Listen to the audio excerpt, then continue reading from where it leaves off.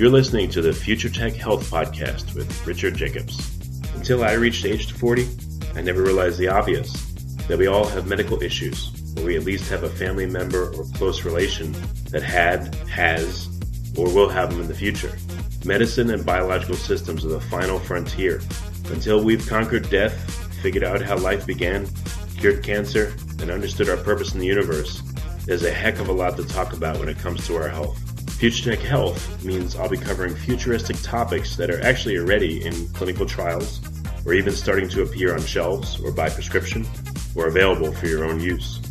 We dive deep into stem cells, CRISPR-Cas9, the science of sleep, epigenetics, medical testing, cancer, ketogenic diets, stem cells, aging, regenerative medicine, and more. My goal for you, the listener, is to learn from these podcasts. You may very well learn something that may change the course of your life for the better, steer you towards a new career, or give you insight into addressing a serious medical problem. Remember, however, this podcast and its content is informational in nature only. No medical, tax, legal, financial, or psychological advice is being given. If you enjoy the podcast, please listen, subscribe, like, and share it with friends. Thank you. Hello, this is Richard Jacobs with the Future Tech Podcast, and I have Dr. Conrad Iber. He's with the University of Minnesota, and he also does some work with Fairview Sleep Center. So Dr. Iber or Conrad, thanks for coming. How you doing? I'm great. Thank you so much for inviting me. Yeah, so tell me about your work at Fairview, or perhaps your research. What are you working on now in the field of sleep that is of particular interest to you?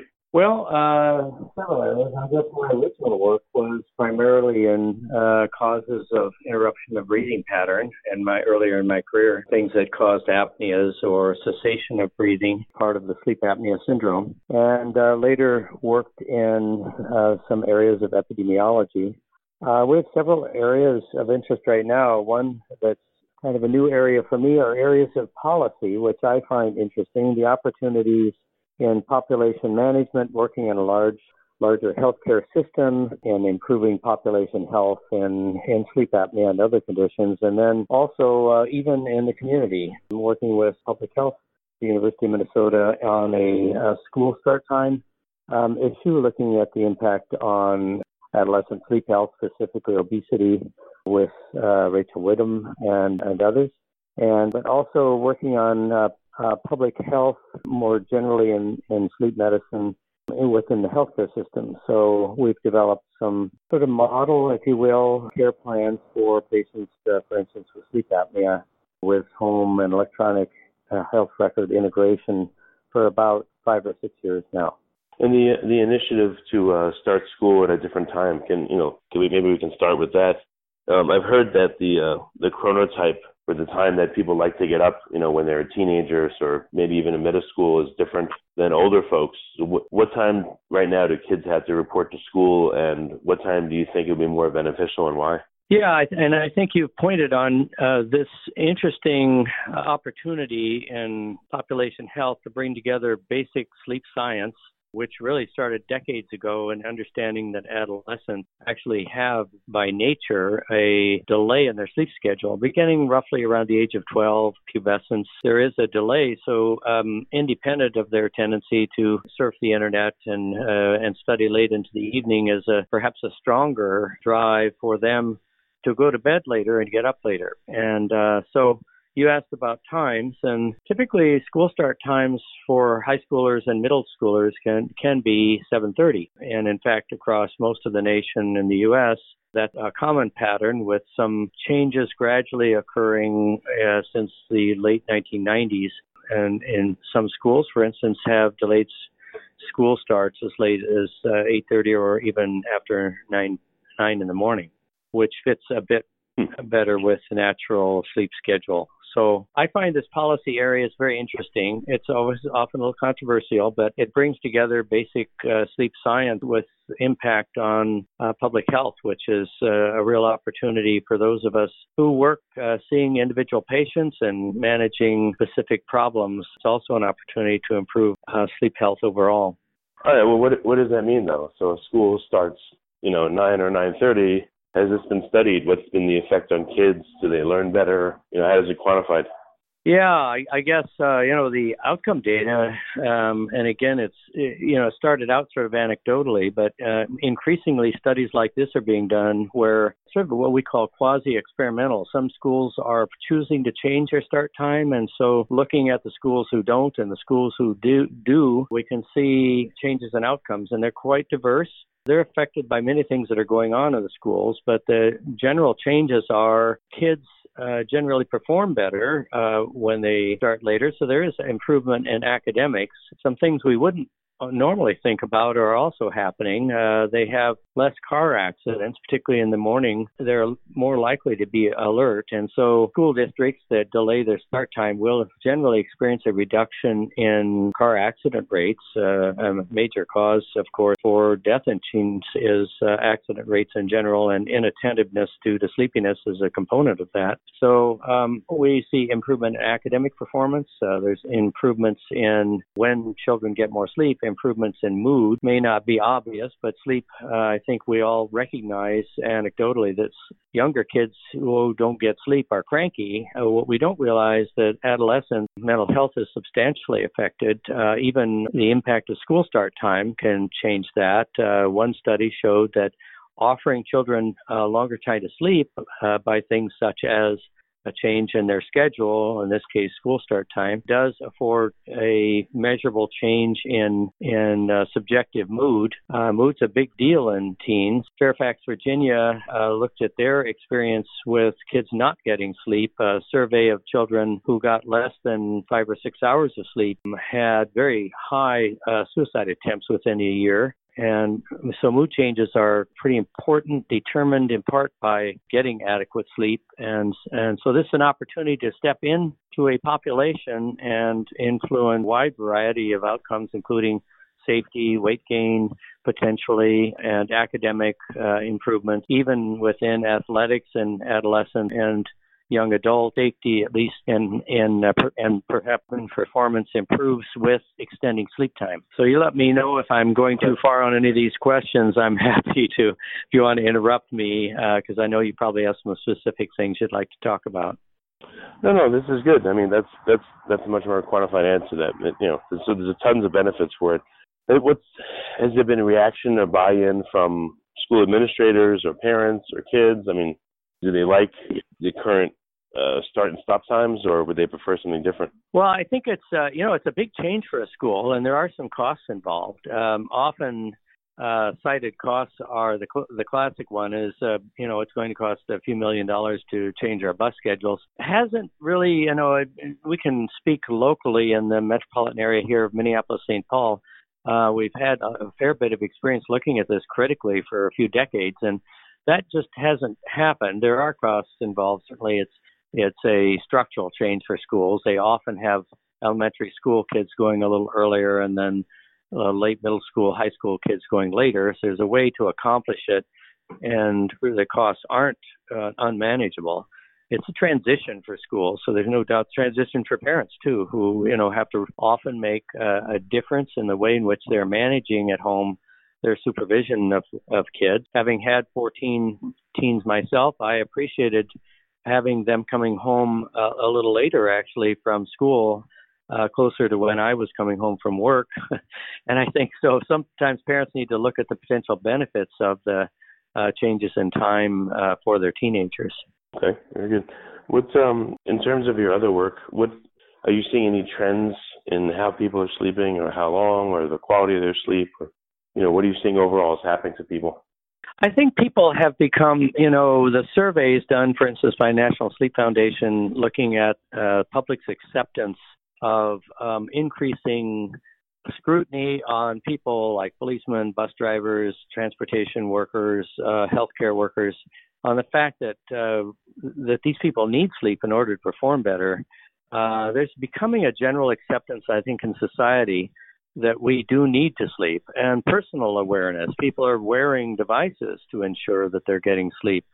I think we who practice in the field appreciate this awareness because it makes it a little bit easier on an individual level, counseling patients all the way to improving outcomes to have this kind of buy-in. So I think you're pointing out the awareness on a Probably another level I might mention that we are implementing more sort of in-home monitoring with wearable devices, for instance, looking for the duration of sleep, and increasingly integrating some of the devices we have in all fields, not just in sleep medicine, so that we can do more virtual monitoring and support for people.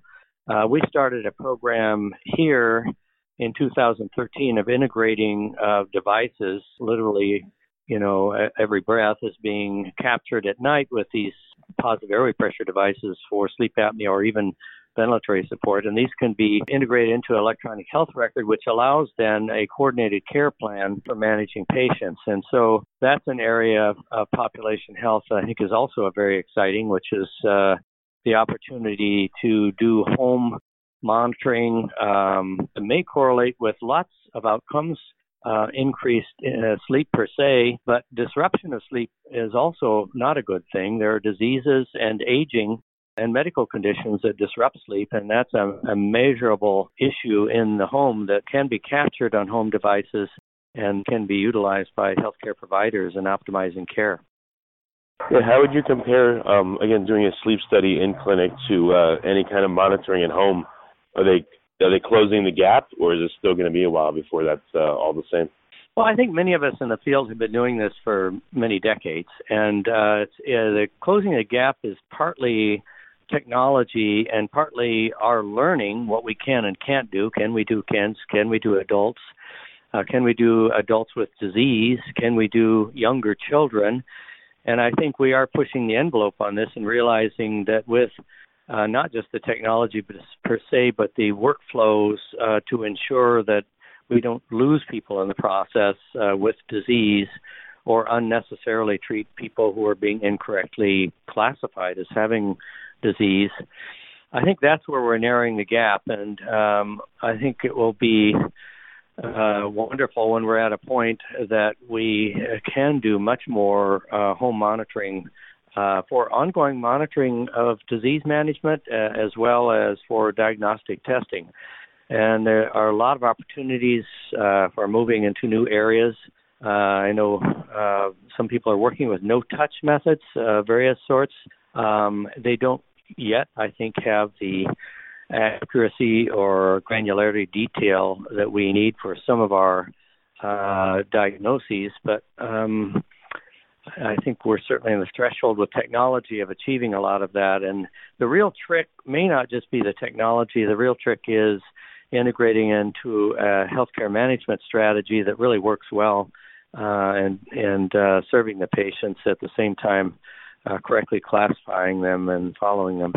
So what do you see as up and coming in the sleep world over the next, year, 2, 3 years? Any new technology that you're excited about or new initiatives? Yeah, I think already we're seeing quite a bit of leveraging virtual methods, and I'm talking about telemedicine methods of various sorts, telemonitoring methods of various sorts, diagnostic monitoring. I think it will be wonderful if we get better, we're not quite there yet, neuropharmacology that allows us to eventually alter sleep schedules better than what we can currently do. We are, I think, failing to meet the needs of the 8 to 12 million shift workers who are burdened by the inability to adapt to changes in schedule.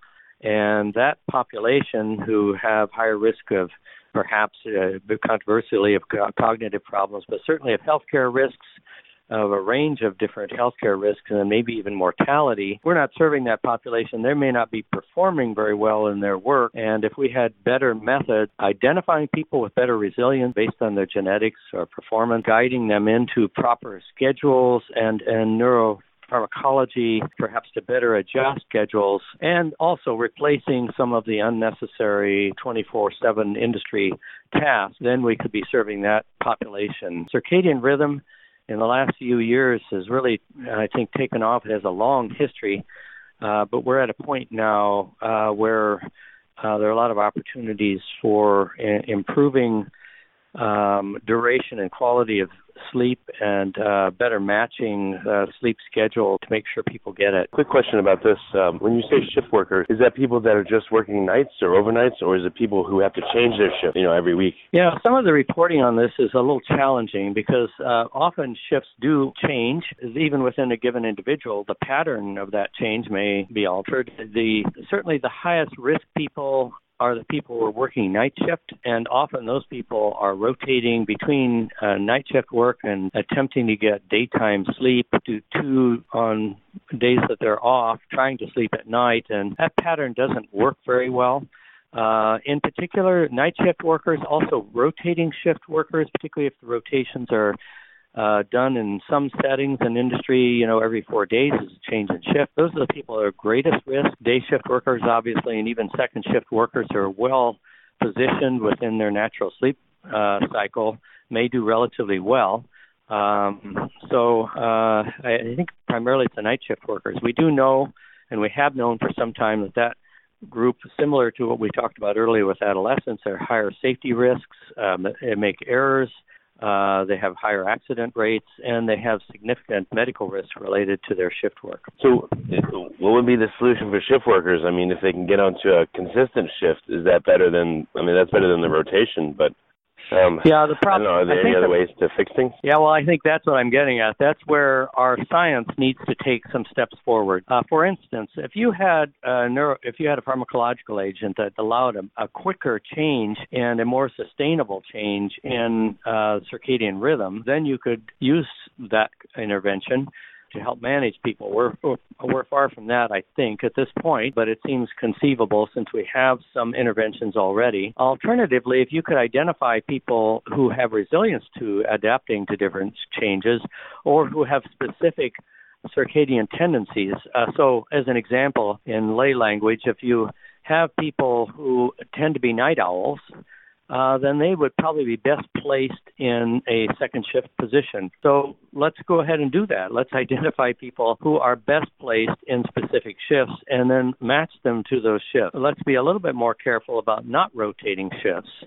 And let's identify people who are particularly impaired and burdened by their inability to adapt to changing shifts and not put them into this risk category. So how we operationalize that, I think, is a question. How do you use survey or biological markers to identify certain tendency to be a lark or a night owl, and how do you identify resilience to adaptability? We have some work in this area already, and I think we're a little ways from implementing it widely. Well, what kind of biomarkers would you look at to gauge the effectiveness of what's going on? Typically we can look at activity pattern. We have melatonin measures that can be used to identify circadian rhythm. I don't think they're in a very practical way. We don't have easy measures of biomarkers. There are some genetics. I'm not working in the specific area, but there are some genetic predictors of resilience that might eventually reach a point of being in practical use to allow us to determine who's perhaps at risk and who's not at risk for shift work. The science behind all of this moving forward, I think, will make our lives a lot easier. There's a little fear of getting information, I think, and it has to be done ethically about individuals that predicts cancer or predicts inability to work at a given shift. And so we have to be sensitive to the ethics in applying the information. Well, what would be the ethics if you were studying people and you were looking at X number of biomarkers and for some reason you think you were able to see that they had a higher increased risk of cancer? Or would it be that they actually did have cancer? Like, how would you figure that out, and what would be the ethical dilemma of it? Yeah, I'm not sure I have the answer to that, except to say you could imagine that if an employer had information that would indicate that somebody should or shouldn't be working at a shift, they would make an employment decision based on that, either when they would work or whether they're even employed. And so there's I think the information is in the hands of the patient, and they can make the decision, or the individual, in conjunction perhaps with their provider, that might be better placed ethically in terms of managing them. Okay, gotcha. or at least kept private, so that Yeah. anonymized. The data would be anonymized to be to be displayed in a study, and then it would be kept private, I guess, according to HIPAA, for the individual itself. Right. For themselves. Okay, that makes a lot of sense. Any interesting studies on sleep that you've that are in progress right now that you're monitoring and tracking, or ones that you've conceived of that you'd like to do that maybe haven't been done? Yeah, I'm interested in some of these no-touch approaches. They're diverse. There are a few early reports in children sometimes, and then some adults. It's difficult to use direct touch monitoring, and so the potential for that is quite diverse. It might include the use of chips that are placed subcutaneously that can be used to monitor diverse physiologic measures, including potentially even sleep or at least activity measures, all the way to external devices. For instance, say radar has been recently used to identify movement. Perhaps that could be used to pick up physiologic measures and detect sleep without the need for direct contact in those in whom it's rather difficult to have direct contact. So there's some interesting diagnostic potential there, I think. Any correlation of conditions that are pretty prevalent today, let's say diabetes, and how that correlates with what it does to their sleep, or obesity, cancer, et cetera? Is there a field where people are looking at medical conditions and then looking at the sleep of the people that have them and seeing how that's affected? Yeah, well, I think the one that is perhaps the greatest public health issue is related to weight gain and its impact on the development of diabetes and insulin resistance in people with insufficient sleep or with conditions such as sleep apnea or other conditions which interfere with the quality of sleep. And there are increasingly, probably even starting at an early age, there is evidence for insufficient sleep and at least a longitudinal relationship with the development of obesity. Obesity it's of course disputed yet, but there's a substantial mortality on a yearly basis related at least to the complications of weight gain, which has exploded in our culture in the past 50 years or so. So it's an important area of the intersection between sleep, its duration, and its fragmentation, and the impact on weight gain starting probably early in childhood, all the way through adulthood. And so if I think the implication is if we can better manage sleep, it will at least have some impact on the issues we're having that are driving obesity. Some of them are related to sleep. Probably many more are related to our culture and access to food, which has evolved over the past 50 years or so. Okay, well, very good. Any particular study that you'd like to see done? Anything you want to elucidate? Well, I think I alluded to a couple of areas. One would be awfully nice for the area of research and neuropharmacology to help us develop biomarkers for development for predicting adaptability and resilience in the setting of shift work, and also for modifying the response to changes in shift or to altering the shift circadian rhythm itself. That would be an amazing area. I think that would benefit our culture. Management of insomnia, has moved up quite a bit in this country and in England in terms of guidelines away from use of pharmacological agents. That's a very good move. We need to probably tune that process better than what we're doing to make sure we can get cognitive and behavioral approaches integrated into systems of care so that we can better manage that very prevalent condition. And I think in terms of changing public health, I think the kind of interesting area of research that doesn't often come to us as sleep practitioners of changing attitudes about the importance and the biological imperative of sleep, and then implementing those changes in real-world situations have an opportunity to change health and sleep, both sleep health and public health in general, quite a bit in this area. Do you feel like societally we're going the right way in terms of our perception of sleep and the importance of it, or is that more education needed and we're sliding back? Yeah, I think we have fits and starts in every area of human progress, but I think there's been a continuous progress in, it's first in this century in particular. In the last 2 centuries in particular, in the development of the science of sleep that has really leveraged everything moving forward. And recently, in the past 50 years, I would say awareness of sleep and the importance of sleep. Perhaps one of the scarier things that's still kind of being tuned are the implications of impaired sleep, fragmentation, or insufficient sleep on cognitive function and its impact on neurodegenerative disease. That's an important issue because a substantial percentage of the population by the year 2050 is likely to have neurodegenerative disease. And if insufficient sleep is a driver for that, then what we're doing now is critically important in helping to manage that risk. So I guess those are.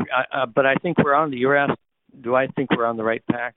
I'm just one person, of course. I think you would survey people. Most people would agree that the field has been strikingly progressive in the past since its development. It's a relatively young field of sleep science and sleep medicine, and a lot has happened in that time to make us aware of why it is a biological imperative and why it has a substantial impact on public health. So I think we're moving in the right direction. Well, very good. So what's the best way for folks that are listening to find out more? Maybe get in contact, questions? Well, this is a public program, I realize. So we're just a metropolitan area here. We have our program, but there are model programs around the country that do clinical and basic science research in different areas of sleep medicine. Some are more basic science-based. I think if the public is looking for specific information, the American Academy of Sleep Medicine offers, and National Sleep Foundation both offer educational materials that are supportive through their websites on general sleep health and sleep habits and sleep tips for both adolescents and for adults. And within your locality, you can probably find sleep medicine practitioners who see pediatric sleep conditions. About 15% of kids will have, and parents will have issues related often to sleep behaviors. And if you are looking for assistance as a patient, I certainly would leverage the use of sleep medicine services, pediatric and adult, in your area, and probably recommend that you approach those centers that are accredited if they have in sleep medicine, and if they have specific areas of focus. There are certainly some that are much more focused on pediatric sleep conditions than you're having specific unusual behavioral problems with your child, then you would probably want to seek one of those centers. Well, very good. Well, Dr. Iber, I appreciate you coming on the podcast, and thank you for being here. All right. Thanks so much for inviting me. You're listening to the Future Tech Health Podcast with Richard Jacobs. Until I reached age 40, I never realized the obvious, that we all have medical issues, or we at least have a family member or close relation that has, or will have them in the future. Medicine and biological systems are the final frontier. Until we've conquered death, figured out how life began, cured cancer, and understood our purpose in the universe, there's a heck of a lot to talk about when it comes to our health. Future Tech Health means I'll be covering futuristic topics that are actually already in clinical trials, or even starting to appear on shelves or by prescription, or available for your own use. We dive deep into stem cells, CRISPR-Cas9, the science of sleep, epigenetics, medical testing, cancer, ketogenic diets, stem cells, aging, regenerative medicine, and more. My goal for you, the listener, is to learn from these podcasts. You may very well learn something that may change the course of your life for the better, steer you towards a new career, or give you insight into addressing a serious medical problem. Remember, however, this podcast and its content is informational in nature only. No medical, tax, legal, financial, or psychological advice is being given. If you enjoyed the podcast, please listen, subscribe, like, and share it with friends. Thank you.